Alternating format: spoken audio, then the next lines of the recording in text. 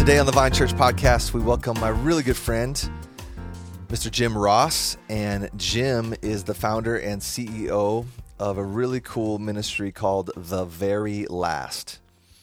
And Jim and I have gotten to know each other over the last 11 years through a really cool thing that has not really anything to do with what we're going to talk about today, but a father-son trip that we do every year, and it's been a joy to get to know Jim really well in the last 11 years as we invest in our boys together every summer.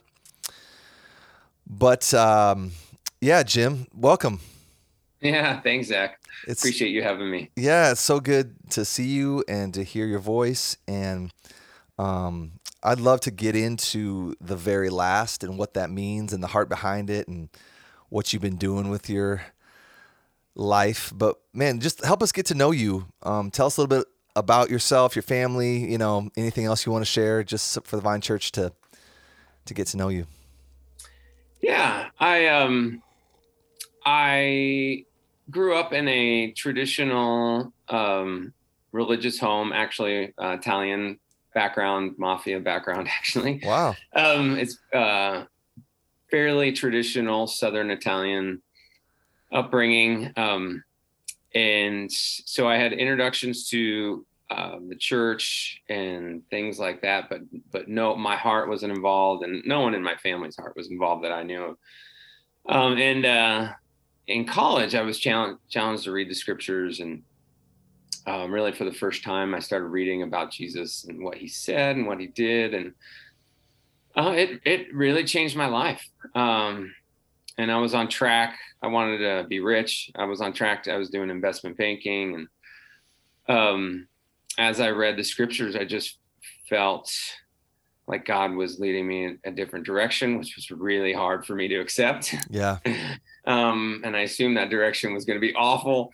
But I took a step of faith and obedience. I decided to go for a year to do missions for a year, and that turned into now I think 22 years of missions. Okay.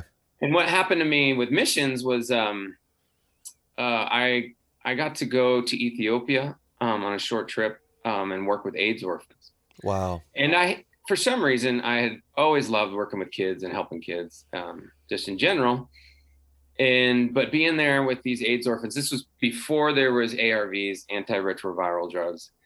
And so 100% of the kids, I think there was approximately 500 children in this AIDS orphanage in Ethiopia. All of them died. Oh, man. Because there was no medicine. So by the age of 14, I think all of them would die. So you knew if they got to that age, they weren't going to last very long. And just grabbed my heart. And especially as my eyes were open to the scale of that was going on. I just could not get it out of my heart, and couldn't stop thinking about it. And it really became a passion of mine. And a long story shorter, I devoted my life to try to help kids in those kind of really hard situations, poor, dying, trafficked, orphaned, in some of the poorest places of the world. So that's what I've been doing for quite some time. I have a wonderful wife who's super supportive, Christy, and I have 3 children who I really resonated on your podcast, talking about how humbling it is raising children. Yeah. They're all 3 now, as of last week, teenagers. Yep. And so just enjoying that and really struggling and wrestling with that and trying to figure out how to best love those kids is where I'm at. So yeah. And you're in Colorado, right? Yes, Colorado Springs. Yep. Man, so we're going to come back to all that, but I can't neglect the brief comment about your mafia connection. So what does what does that mean, Jim? Tell us. I keep learning more and more and more. It's pretty intense, actually. I've been kind of separated from it all, but basically my great grandfather was really high up in the mafia, a lot of murder, a lot of things, had to flee southern Italy, near the Naples area. I came to the U.S., kind of was in a little Italy in the East Coast, and then they family had to flee there. Wow. Because there was just a lot of guns, a lot of murder. My uncle was at risk of being taken, and so they had to flee there. Moved out to California, and that's where I grew up. Oh my word! So how did you find out all this stuff? So I find out about it mostly at funerals. At family funerals. The first time I ever heard it, I was like, what? Yeah. I had no idea, because I was very separated from all that. Yeah. I never had guns or anything in my family, there was no risk or anything. I was very removed. But then I started talking to my uncles and my aunts and my grandma, and I was oh my gosh, what is this real? It's like straight out of the Godfather movies. Like literally the way people looked when I saw pictures, the way they acted, the way it was like, oh my gosh, this is my background. And it's actually really neat because a lot of my family has come to know Jesus in a real way these last maybe 30 years. And there's been major transformation throughout the large extended family. Wow. Awesome. And I mean, not even close to 100%, but in a lot of people, it's just been really great. So it's neat just how God turned from just a murderous background to a really a life-giving. Isn't that fascinating though? I experienced the same exact thing when my dad passed away, and it wasn't like mafia stories or anything, but like talking to his brothers and sisters and just hearing stories that I'd never heard before. Yeah. And they're not all bad or anything, but just things I'd never heard before. And I'm like, really? Whoa, that's kind of cool, or that's kind of weird, or whatever. And like when people die, people are willing to talk. You know? Yeah, right. Yeah, people get more emotional, get open up, and you get deeper conversations. Yeah, that truly happened. Yeah, much deeper conversations. So, man, I'm just like, so when I die, what are people going to say about me? Like, hopefully it's good. Yeah, right. That's a funny thought. That's a sobering thought, right? So Jim, can I even ask you like the exact places where you work in the world, or are you trying to keep that more confidential? No, that's fine. I just can't share some names and things like that. Yeah. But, so tell us, generally speaking, where you are in the world, and maybe just if you're willing, like a high level view for someone who doesn't know anything about what exactly it is you're overseeing. Yeah. So it's been, I don't know exactly, but about 22 years is of missions. And so I've been in a lot of different countries helping kids in really hard situations. But these last 3 years, I've focused on 6 countries, combination of where I felt like there was some of the most suffering among children in the world. And then also where I had over these 22 years of missions, where I had some of the most trustworthy relationships where people I really trusted their hearts, their walks with God, and their interactions with the children and how they try to help these kind of children. So I'm working in Africa in 3 countries: Liberia in West Africa, Central African Republic in this very center of Africa. And then Zimbabwe, Southern Africa. And then I'm working in a bunch of areas in India, some of these low caste, more rural areas. And then Cambodia, again, in very rural areas in Cambodia. And then in Haiti. Okay. And so you were asking kind of the bigger picture of what I do. The heart behind the ministry, and this is kind of was developed in my heart, in my experiences over the last 22 years. I've been doing missions, and I've been working on a long PhD and learning a ton about helping children. And so my strategy, I guess you would say, has developed and been refined greatly in a very humbling way a lot of times over these last 22 years. And so the strategy and the practice is I have looking for those combinations of where children are suffering the most, looking for, okay, are there brothers and sisters in Christ who, one, have had their lives changed by God already, and two, who feel called by God to reach a certain demographic of these suffering children in these places. And so it's really something they're already doing without me, without my help. This is their calling. This is their life passion. And so I have these relationships and grow these relationships where I come alongside and say, like, for example, there was one pastor who really had a heart to help slum children, and he was going around with popcorn. He could barely afford to feed his own children. But wonderful man, love the Lord, really sacrificial. He's feeding them with popcorn. You know, he gives five kernels of popcorn to each kid, or 10. And, you know, obviously they're still going to be starving after that popcorn. But that's the best he had. And he was just giving the best he had. And plus he was just sharing the truth of Jesus' love with them as well. And so getting to know him and trusting him and just loving his heart and what he was doing, and seeing how he's already loving kids, is like, hey, I love what you're doing. I love you. If you want, you know, I'd love to come alongside you and help you feed these children even better. Mm-hmm. And so it's just coming alongside and helping develop a farm or an income generating activity, or some sort of sustainable way to develop income to better actually provide highly nutritious meals for these kids. And so it's coming alongside different people like that. There's this amazing lady in Liberia, for example. When Ebola hit, this is in the kind of the epicenter, one of the epicenters of where Ebola hit, where the most people were dying. She got Ebola, and she was one of the first. And so early on, like I would say 90% of people were dying in Liberia early on. It got lower as it progressed. And this is just like, so how many years ago was this? I don't know, 4 years ago. 4 or 5 years. Yeah, that's what I was going to guess. I could be wrong, but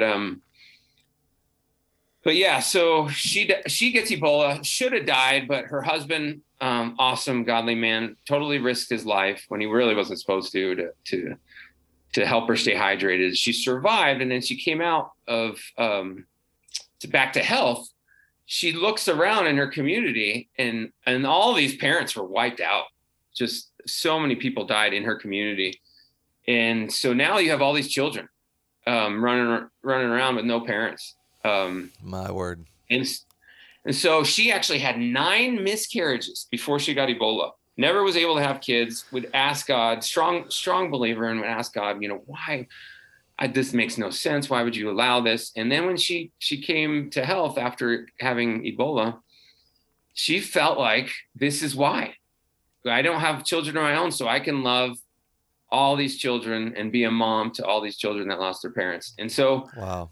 I knew of her already through missions prior. I'd been serving in Liberia for 10 plus years, and since their civil war, and so knew about her, knew her husband, and loved them, and knew her of their heart. So coming alongside them to say, hey, I love this heart. Can I come alongside you and help you do what God's calling you to do? Yep. And so through our partnership, we have been able to get 350 Ebola orphans into homes, into families, through other awesome caregivers. Wow. Whether it's auntie or grandma or a Christian in the church, and Christian lady. It's often the women who are the heroes, sure. Honestly, in these stories. They're awesome men too, but it's the majority are awesome women. And yeah, they take in these kids, and so it's helping them take the kids in and then love them through nutrition, education, medical care, things, and then obviously teaching them about the love of the Lord and the truth. Yeah. So to summarize, you're just kind of trying to come alongside folks that are seeking to minister emotionally, physically, spiritually to the most needy kids in the world, to see them flourish in the gospel and flourish in life.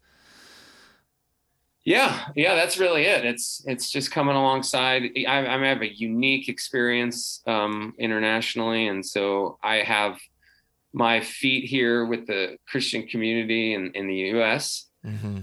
And we're the richest, most resourced group of Christians in the history of Christianity. Right. You know, and then you go to the poorest countries, the poorest places in the poorest countries in the world, and there are amazing brothers and sisters of ours, Yep. amazing heroes that we will, I'm sure, see clearly when we get to heaven. Yes. But that I see now, no one else knows of and no one else sees. And it's like, all right, Lord, you put me in this unique position. And so it's kind of connecting those two worlds and trying to bring some resources and support to those who are out there day in, day out, pouring their lives out to help these suffering children. Yeah. What do you think is one or two things that most American Christians, let's just say you and me are the typical American Christians. I know we're not necessarily that, but let's just, for the sake of the question, middle class, church people, that live in a different world than the folks that you're ministering to. What's one or two things that guys like us don't understand about what's going on in those places of the world that you wish they understood?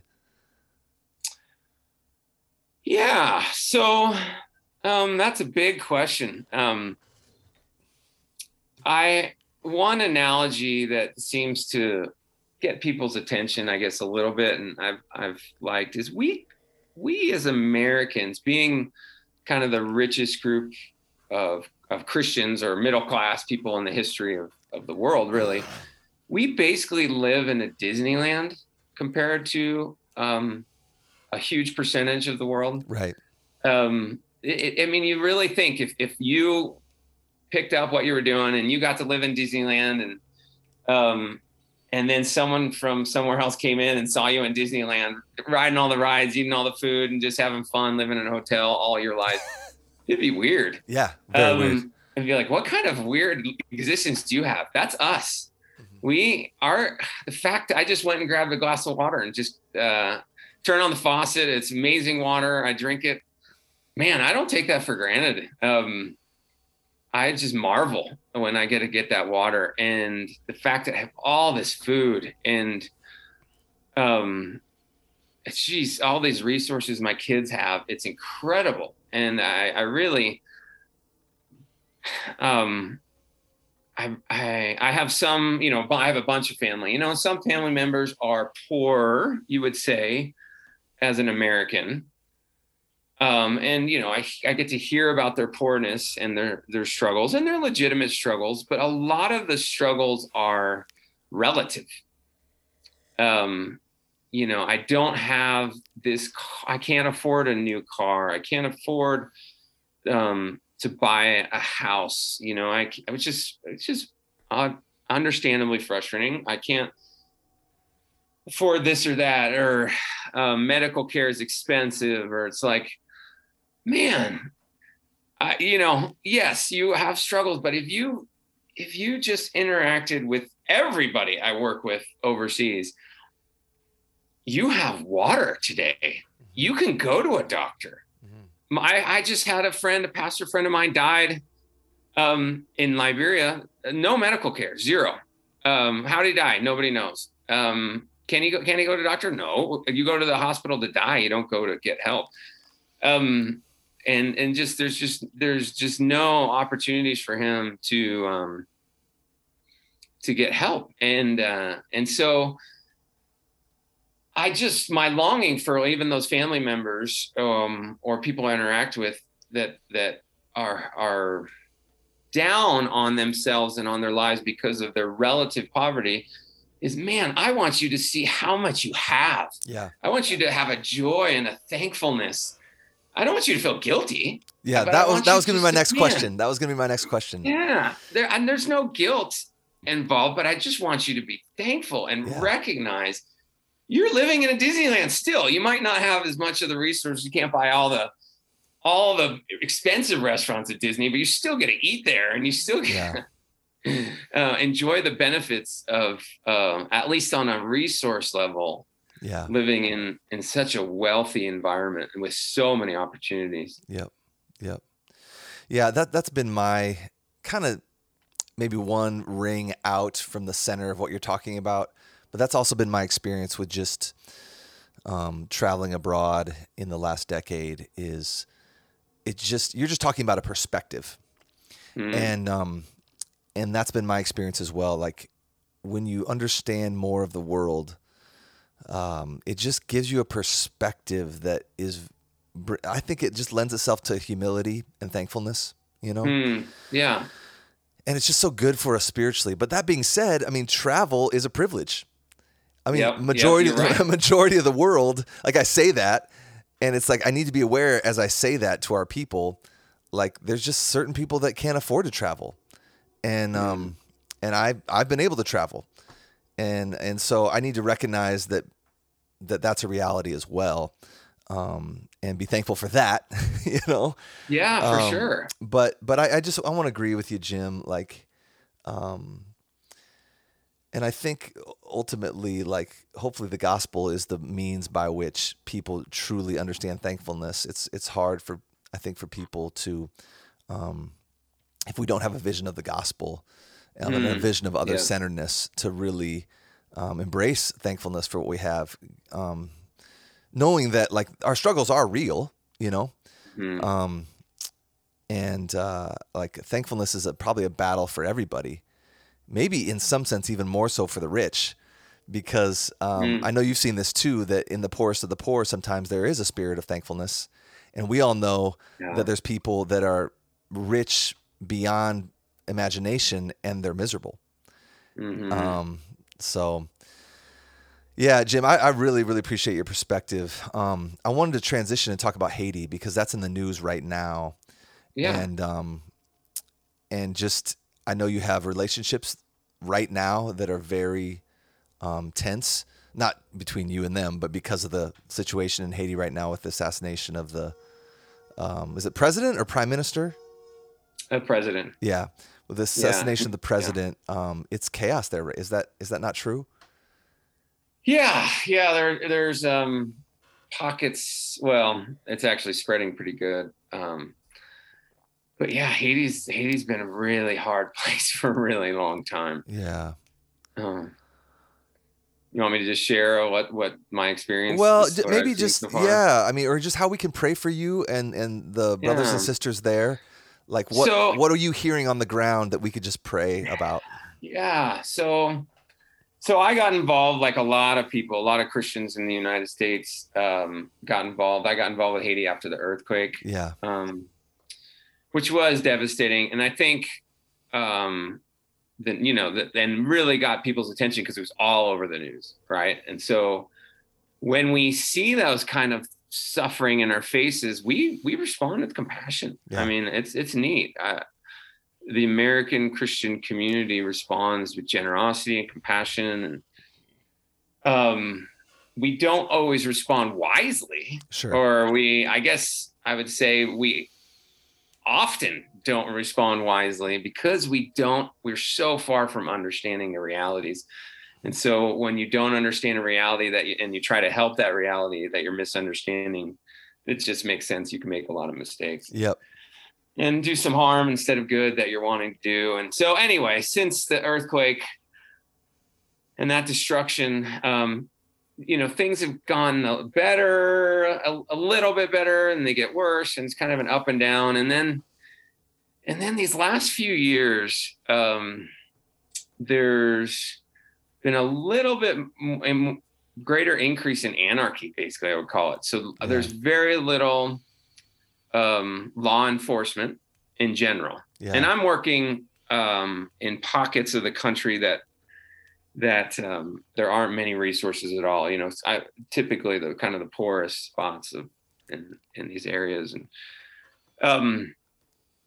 and so law enforcement is very unlikely in these places, and so there's just a lot of abuses, and so you have a lot of poverty that is continued even before the earthquake, but from the earthquake and till now, there's just people are living in constant state of poverty. There's an underlying, for me, a scary underlying worldview with voodooism. Yeah. And a lot of the voodoo is huge there.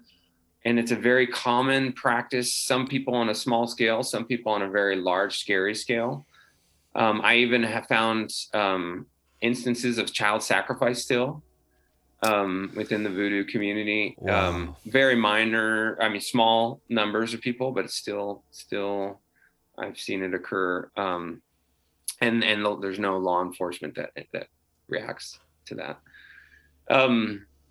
So it's just heart-wrenching stuff. So so recently, in these last couple of years, there's this underlying voodooism, first of all. Then there's this underlying anger that we are living in poverty and struggling to survive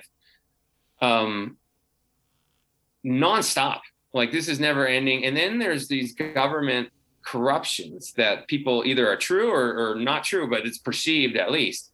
So the average person in the communities feel that we're in poverty, and the government's not only not helping us, they're taking from us. And so then with the lack of law enforcement, it just gets really scary. And so a lot of kidnappings, a lot of just, you know, whether it's rape and abuses to stealing, and a lot of lives being threatened with very little threat of repercussions of getting caught or going to jail. And so my leaders in Haiti are living in a constant state of danger, constant. Yeah.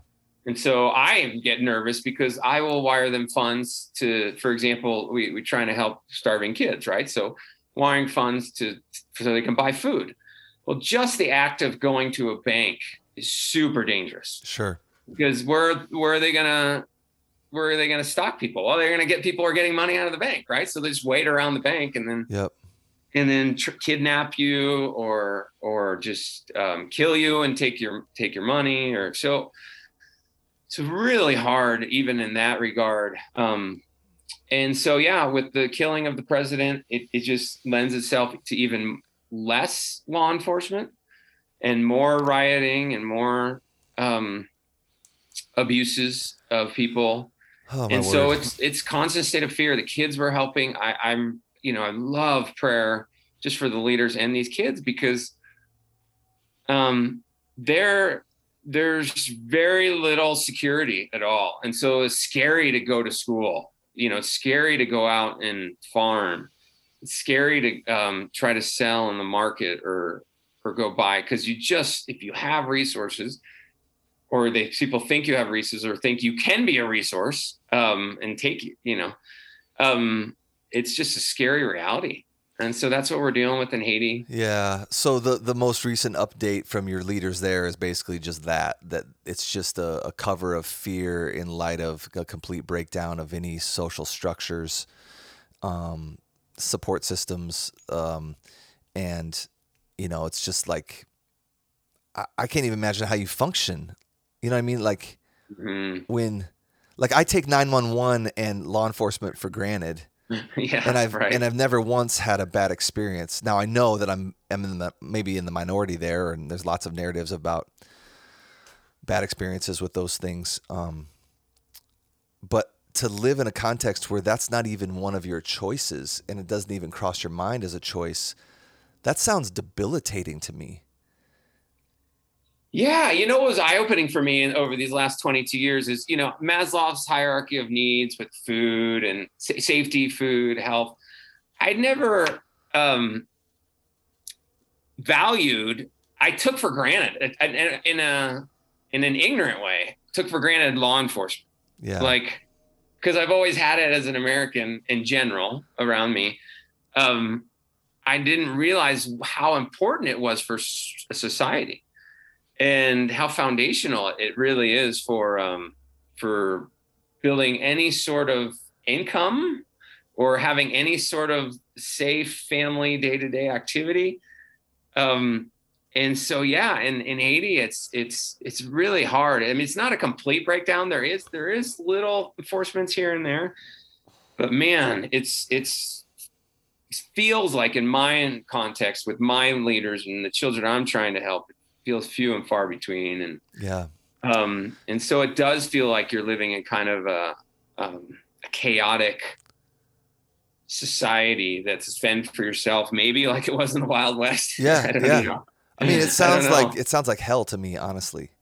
don't know. You know, it really does. Yeah. Jim, would you share? I remember you sharing with me and another guy when we were in Texas a couple weeks ago, just about that light bulb coming on for you with the connection between the work you're doing to advocate for the poorest of the poor and the connection of that to law enforcement. Do you remember that conversation we had? No, I mean, a lot of conversations. So,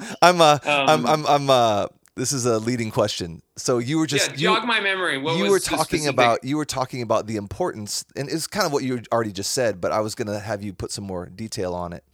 Yeah. Of just like it never dawned on you that it's so much harder to help the poorest of the poor if I can't trust that some of these resources will actually get to them, because everything is so corrupt. Yes. The law enforcement might be corrupt, or there is no law enforcement if it wasn't corrupt. And so you were being advised, I think, by somebody to like, hey, if you want to do this work, the first thing you need in place is law enforcement. Yes. Something like that. So Zimbabwe, I think that conversation started around Zimbabwe. So Zimbabwe, oh man, Zimbabwe, every time I think about it, it's really hard for me because I'm working with kids, mainly AIDS orphans. Unfortunately, AIDS is still a big deal. AIDS back in the day, with Zimbabwe, I should say, was one of the hardest, if not the hardest hit with AIDS in the world. One of the hardest, at least. So they had the highest percentage of AIDS orphans in the world who lost both their mom and dad to AIDS. And so I've been working with kids there who lost their parents. And one of the really frustrating things is, as you learn their history, they used to be the breadbasket of Africa, is what they would call them. Yeah. And there's all these possibilities of great production, food production. All natural resources. Every person in Zimbabwe could be very well-to-do and well-fed if they just maximize those resources. And to see these kids starving is so hard for me. And so one of the things that we do is okay, I have a wonderful leader there who was an AIDS orphan himself. He was dying of AIDS when I first met him. We got him on ARVs. He came to health, really fell in love with the Lord, gave his life to the Lord, and now he's got this passion to help kids who are like him. Amazing guy, really smart. I mean, I feel like he could be the president, very dynamic. It could be the future president of the country. He's so dynamic and high integrity. And anyway, so he has this heart to help these kids. And so our goals around the world is what kind of self-sustainable, long-term income generating activity can you do that would help provide a long-term resource to feed these kids and help these kids. And so Zimbabwe's been so hard because any sort of larger scale thing that could be noticed by government is really hard to do because that's just, without getting into details, I feel like the government thwarts those activities. And there's no means to call them sometimes to account. Unintentionally. Yeah. What's that? What were you saying? Oh, there's just like no structured means to call them to account. Yeah. They've had this dictatorship sort of government for quite some time now. And and it's just really hard. I met this one business owner who was, I won't even say what he was doing, but he said, I have to hide my vehicles. I have to hide he has a big business, but he has to hide a lot of it because he's just in fear that the government is going to come and take and thwart what he's doing. Yeah. And so that's really opened my eyes to like, wow, it's not so simple. We can't this guy would be a super successful businessman, I feel like, here in the United States. Yeah. Very dynamic, very smart, very hardworking.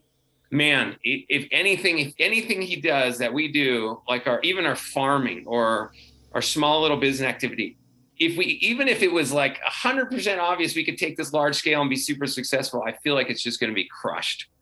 It's just not going to work because there is not a foundational environment by the government and by law enforcement that would allow it to it might flourish for a year, but it's going to be destroyed sooner or later by lack of law enforcement. People are going to steal it and break it, or on the other side, by the government actually coming in and imposing their power and their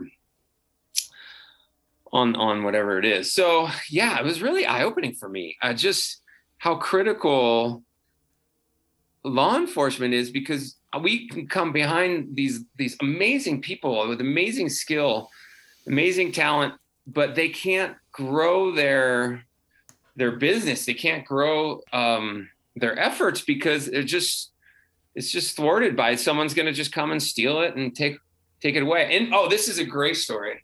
This was really eye-opening for me. This was years back, but early on in my PhD class, and I'm not going to remember the details accurately, but so these are just guessing of the details, but I'll give you the bigger picture of the story.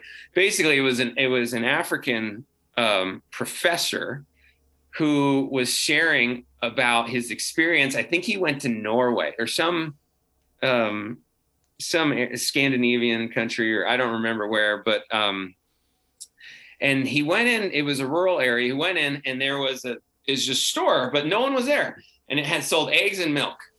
And the eggs were out on the counter and the milk was in the fridge, and it just said, hey, milk, $2, put your money here, eggs, whatever, for a dozen. I don't know the details, $1 for a dozen or $2 for a dozen or something. And just put your money here and take it and go. And he started looking at that, and he's like, wow, why are eggs so much more expensive in my country? Why is milk so much more expensive in my country? And he's like, well, I started thinking about it. He's like, well, because if this exact shop was put in where I grew up in my country, you would have to hire 24-hour security. Yeah. Even with that 24-hour security, you would have, of course, someone would have to work there the whole time who would have to be paid. And then also it would still be stolen at some point. I think it'd be vandalized and broken into at some point for sure. So you'd have to have money to replenish all that. And so he just went through all these steps with the lack of stability, law enforcement, safety.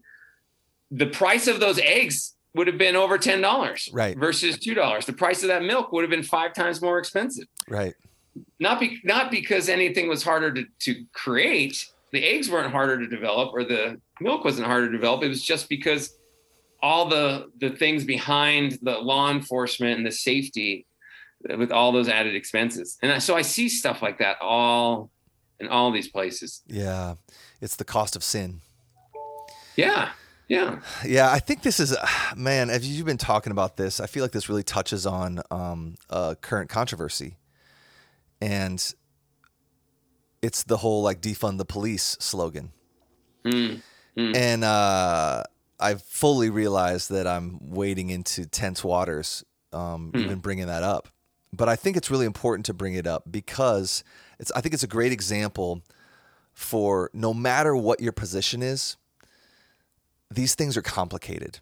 They can never be reduced to, I believe in defunding the police, or reduced to, I believe in supporting Blue Lives Matter or whatever. Mm-hmm. It's like those slogans are so unhelpful because it fails to understand the complexity of this. So, for example, you're coming from the perspective of your travels around the world and seeing the utter destruction of a lack of law enforcement, the Wild West, just chaos. And, the Bible says that law enforcement is supposed to restrain evil, Romans 13. But what happens when the law enforcement is evil? And right. So that's or the laws that we're enforcing are evil, right? When we say law enforcement's important, we have to back up a couple steps and say, well, that's assuming that the laws are just according to how God defines justice, and the people that are enforcing those laws desire to honor God or honor the laws that allow people to flourish as God defines flourishing. And so I can hear somebody say, yeah, that's great, Jim, but like, you don't know my story. I'm from inner city Chicago, and the cops there basically just prey on us because they've got nothing better to do, or whatever the narrative might be of my black friends. And so we're not saying that all those testimonies of police brutality are invalid somehow. But I think what I want to say is,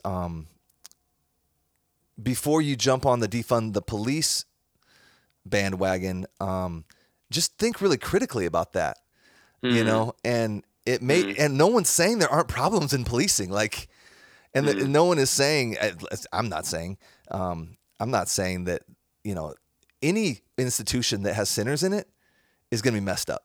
Right. And I have zero reason to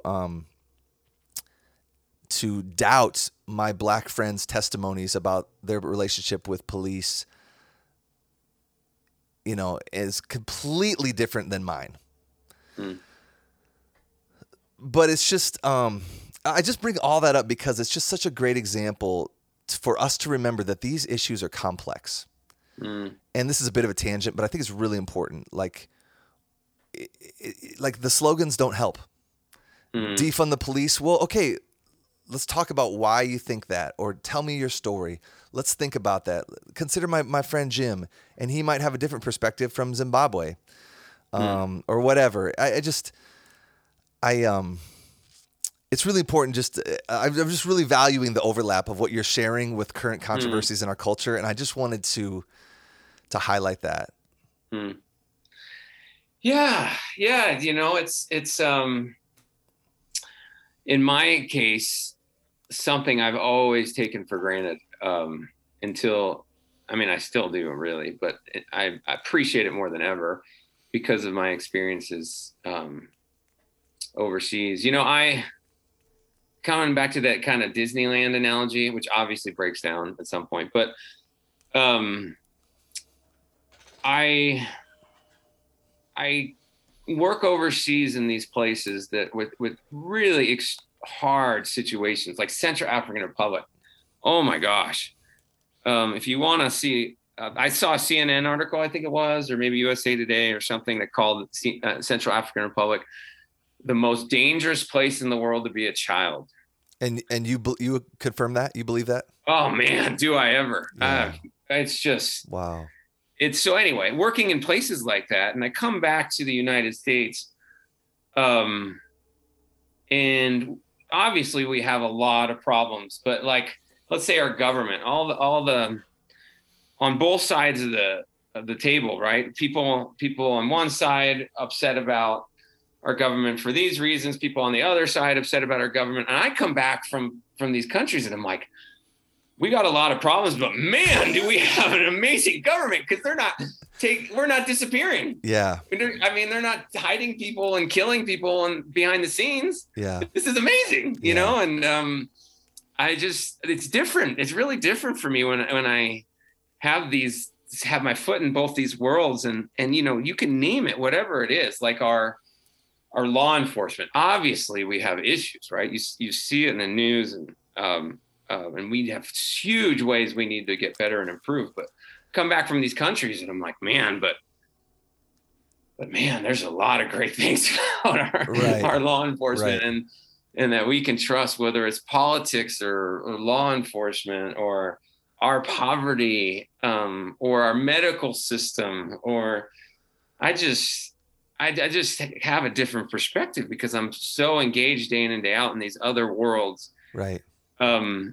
That it's been great for me personally, because I'm even in times which seem very tense here in the United States, I just have a lot of gratitude for what the current situation, even if the current situation could be way better, I still am thankful because it's not even close to as bad as what I see in these other places. Right.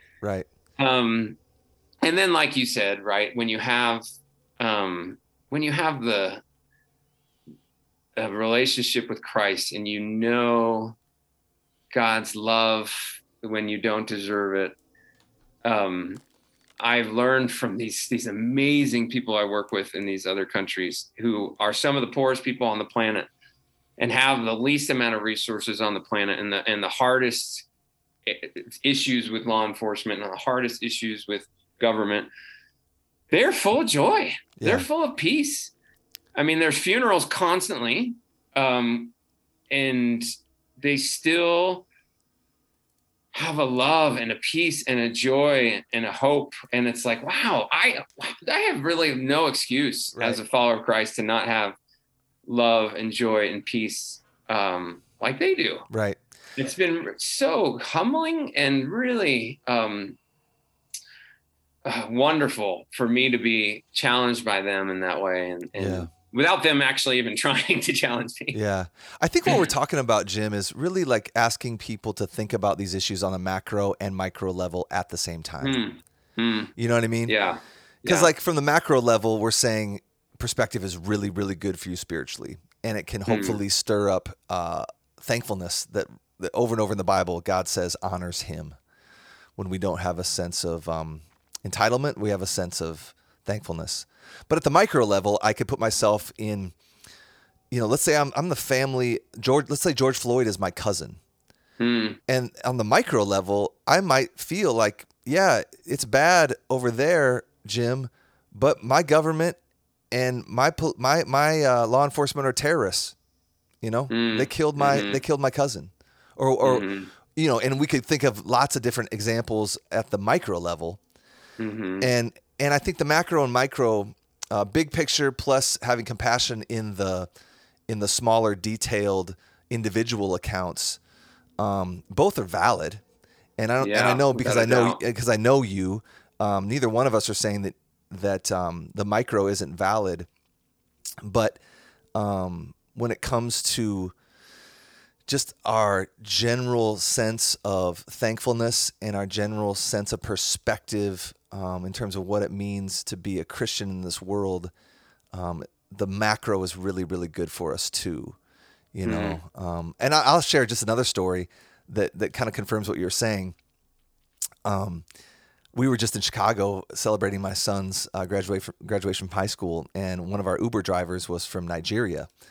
And I have, it seems like every time I get in an Uber, it's with someone that's not from the U.S. And I always, I'm very curious about other cultures, and so I love to just ask him questions and tell me about your world and where you're from and what's it like. And he just started talking like he was ready to talk, and it was cool. And he just said, because like we read the news, and in our news, all I ever see is just all of the problems with the U.S. It's like we have a front row seat to everything that's horrible about the U.S. And I'm not diminishing that for 1 second. But he says to us, it's really good to live in a country that cares about people. And I'm sitting here going, interesting. Are you reading our news? and he's like, yeah, and he's just saying the exact same things that you're saying. Like where he's from, it's just a given, he says, that like the government's going to steal from you. And yes, there's people in our country that would have a story about how the government has stolen from them. But he would just sit down with you and saying that from an American perspective. And I think he would say, brother or sister, you need to come live with me in Nigeria. We're not discounting the pain of your individual story, but from a macro level, it's very, very different. And that's essentially what he was saying is like, my government just wants to screw people over. That's really why they exist. And yes, there's ways that our government does horrible things, but just, and we could list the benefits that are different. And I'm sure you could too. I mean, you said one of them already. In Liberia, you go to the hospital to die. And in our country, it's not ideal at all, but you can still walk into the ER. And if you're having chest pains, you will get seen, and I was just blown away by him saying that. And it just kind of awakened me to like, number one, maybe I need to read the news less because I think they're just making money off me being angry or afraid. There's probably something there that's a different tangent we've talked about a lot on this podcast in the past. But it was just another lesson of like, so good for me to be around people from other parts of the world. Yes, right. It's eye-opening. I have, one thing that really helps me every day is I have this little globe thing. Yes. And just to remind myself of the big picture, I try to look at it, and I think of actually Isaiah, the end of Isaiah, where God says, heaven is my throne and the earth is my footstool. Yep. So, or the song, he's got the whole world in his hands. Yep. I look at this globe and I try to imagine as if I'm God looking down on this globe, and what do I see? Well, I see maybe 200,000 or so people dying today. Right now, as I'm looking at the globe, right? I see 20,000 children dying of like hunger or just abuses or just lack of simple medicines. I'm seeing that. I'm watching, and I know the hairs on every head of every one of those 20,000 children. Yeah.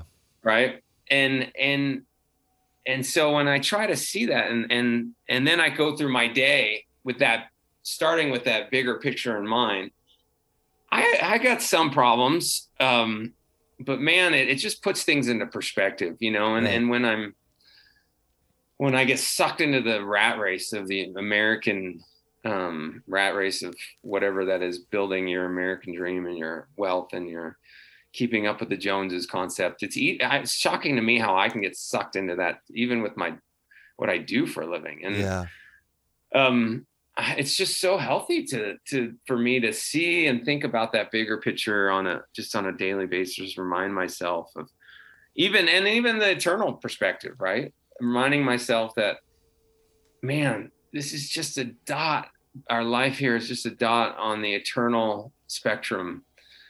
And we've been gifted as followers of Jesus an eternal life with no more of all these suffering and pain and hardships. And so what am I going to do on this little dot? And how am I going to respond to my very legitimate, serious problems in this little dot? But I think that macro, bigger picture is just so healthy for us to be reminded of as we go through the day, because it is harsh. This life is harsh. Yeah. And we do have a lot of problems, and suicide for me in the United States is something that really grabs my heart. Yeah. And it's not lack of resources materially. No. It's in the other issues, and it just really grabs me. Yep. So it's just helpful for me to understand and remember that big picture day in and day out. Yep. Let me close by asking you this, Jim. Yeah. How do you fight against despair in the midst of the, hanging out with kids in the most dangerous country in the world for kids, and the seemingly hell on earth that exists in Haiti right now, and the powerlessness that people feel, and you get a front row seat to the hardest places in the world, especially for kids. And I mean, watching kids suffer is just different than watching adults suffer. Both are bad, but it's different. Mm-hmm. And like, how do you keep going, Jim? Like, what's the key to perseverance for you? Yeah, I've really struggled with this, actually. I feel like I've gone on a roller coaster sort of emotions. And, early on, I wanted, it's very idealistic. I wanted to save the world, and save all these kids. And, right.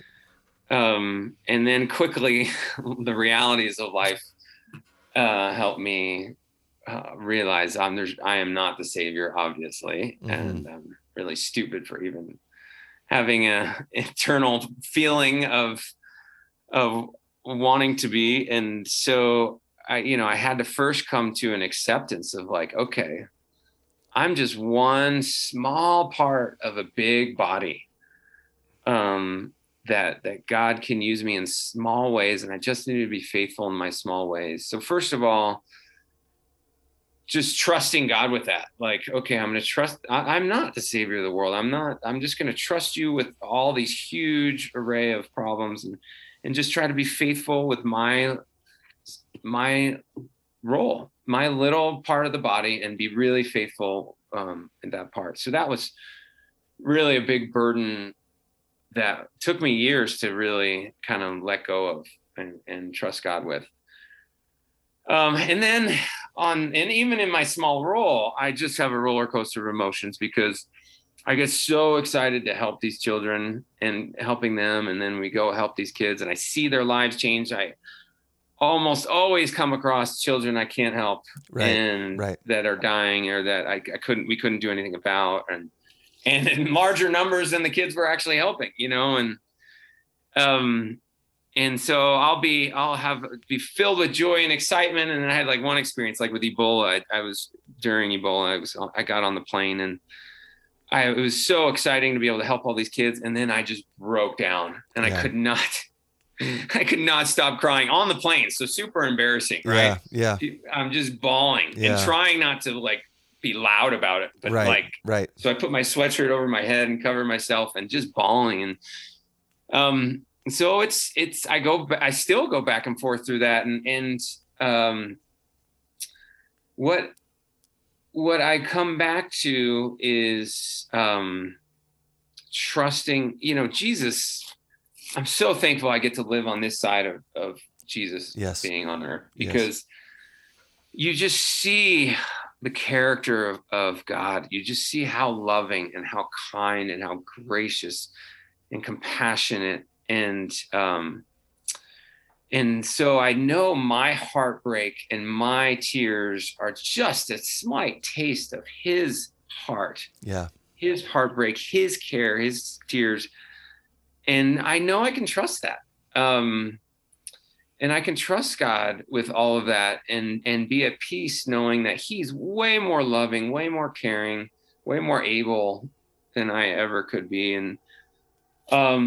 And so as long as I feel like I am being faithful to what he's asking me to do and loving and as faithful as I can in the ways he's asking me to love, I just have to trust him with the rest of that. Yeah. And I still doesn't mean I'm still not emotionally roller coaster of crying and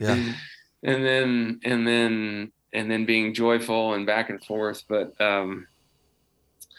that's kind of how I've navigated it. And I can say I feel like his peace transcends all.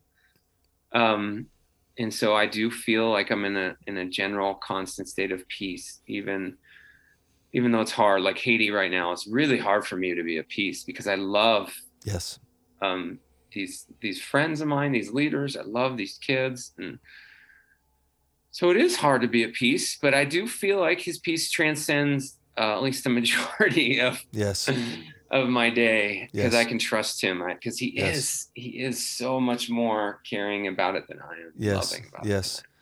Yeah, Jim, I think about it like this. Like the Bible's very clear with two things. Number one, that God's heart is for the marginalized, and he loves it when his people advocate for the marginalized.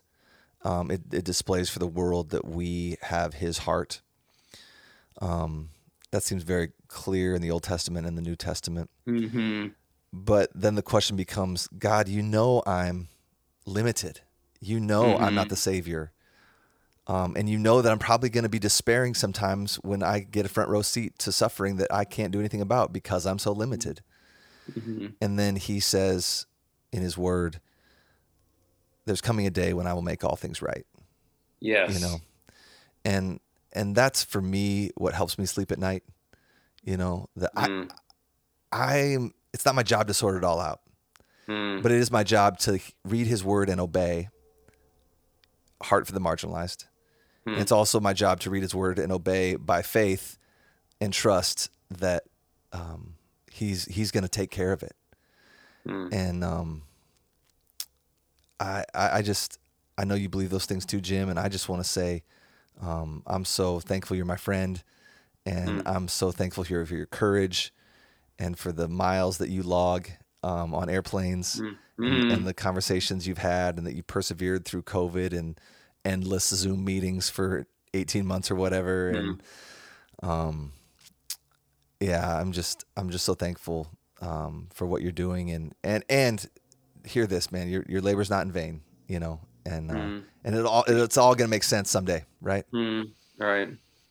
So yeah, I love what you shared. I feel like one of the gifts of getting to do what I do is I get to see these heroes. Like I think of them as like the Mother Teresa's that everyone got to know. Yeah. Mother Teresa, her name at least. These are Mother Teresa's that are doing amazing things like her, but no one knows their name. And so they bless my life incredibly. And one of the things is in this regard, they're, like I said, funerals nonstop, right? People are dying nonstop, and their perspective is so healthy in that. Like, here's an example. One of my African friends said this to me, and it just stuck with me. He's like, just matter of fact, we're talking. He's like, yeah, I got like 5 minutes on this earth. What am I going to do with my 5 minutes? And then he's like, then I got an eternity with no more. We have eternity with no more death, no more hunger, none of this starving and pain. So Amen. What am I going to do with these 5 minutes? And during these 5 minutes, I can rejoice. Yeah. I can be full of joy because, man, the gospel is going throughout. People are coming to know Christ. They have eternal life. And so, yeah, I think of that comment like, yes, this is like only whether I live 100 years or one more day. This is like 5 minutes. But then as soon as these 5 minutes are over, there is a reason God did something so drastic, right? He's sending Jesus. Right. Very serious reason. This life, this world is fallen. Yeah. And it is like a 5 minutes. And when those 5 minutes are up, he sent Christ to gift us with an eternal life. Yep. That we have, and we can have, just like my African friend, in the midst of a lot of death and pain and hunger, we can have a lot of joy because we know our future that has been gifted to us through Christ. Amen. So I love it. That's something I feel like their perspective has just blessed me incredibly. Yep. And I would love that we could grow in that perspective here in the U.S. Amen. Amen. So, Jim, if people wanted to find out more about you or what you're doing, is that something they can do? Yeah. I mean, the best way is to just email me, Jimr, JIMR @theverylast.org. And I love to just schedule times to just talk, and people have a lot of questions. And the nature of what I do, sometimes it has to be a little bit hidden because a little more private. People can get hurt in their countries for doing what they do. Yep. So it's not super public, but I do have 2 websites also that they're just very simple public facing side of things. The first one is andthelastshallbefirst.org. Yep. That one more shows a little bit of some of these heroes of mine, areas where they help kids. And then when the kids grow up into health, come to know the love of Christ, and if they're wanting to serve Christ with their life to help other kids who are like them, like I mentioned, my leader in Zimbabwe, we have a program that helps scholarship them to anything from trade school, farming, to medical school. And it's a discipleship leadership development program to basically help them develop into followers of Christ that will have an exponential impact in helping other kids that were just like them in their countries. So that one's called Makundi. It's a Shona word from Zimbabwe. It means overcomer. It's makundi.org. But again, these are very limited websites.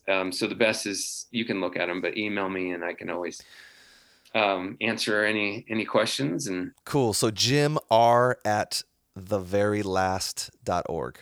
Yes. Awesome. The very last. Well, Jim, thanks so much for this conversation, for your time, what you're doing. And thanks so much also for pouring into my boys these last 11 years on our annual father-son trip, and looking forward to more conversations. And we'd love to have you back maybe in a year, just hear what's going on and talk some more. I love it. Yeah, this is great. Thank you for even inviting me and getting to share. I appreciate it.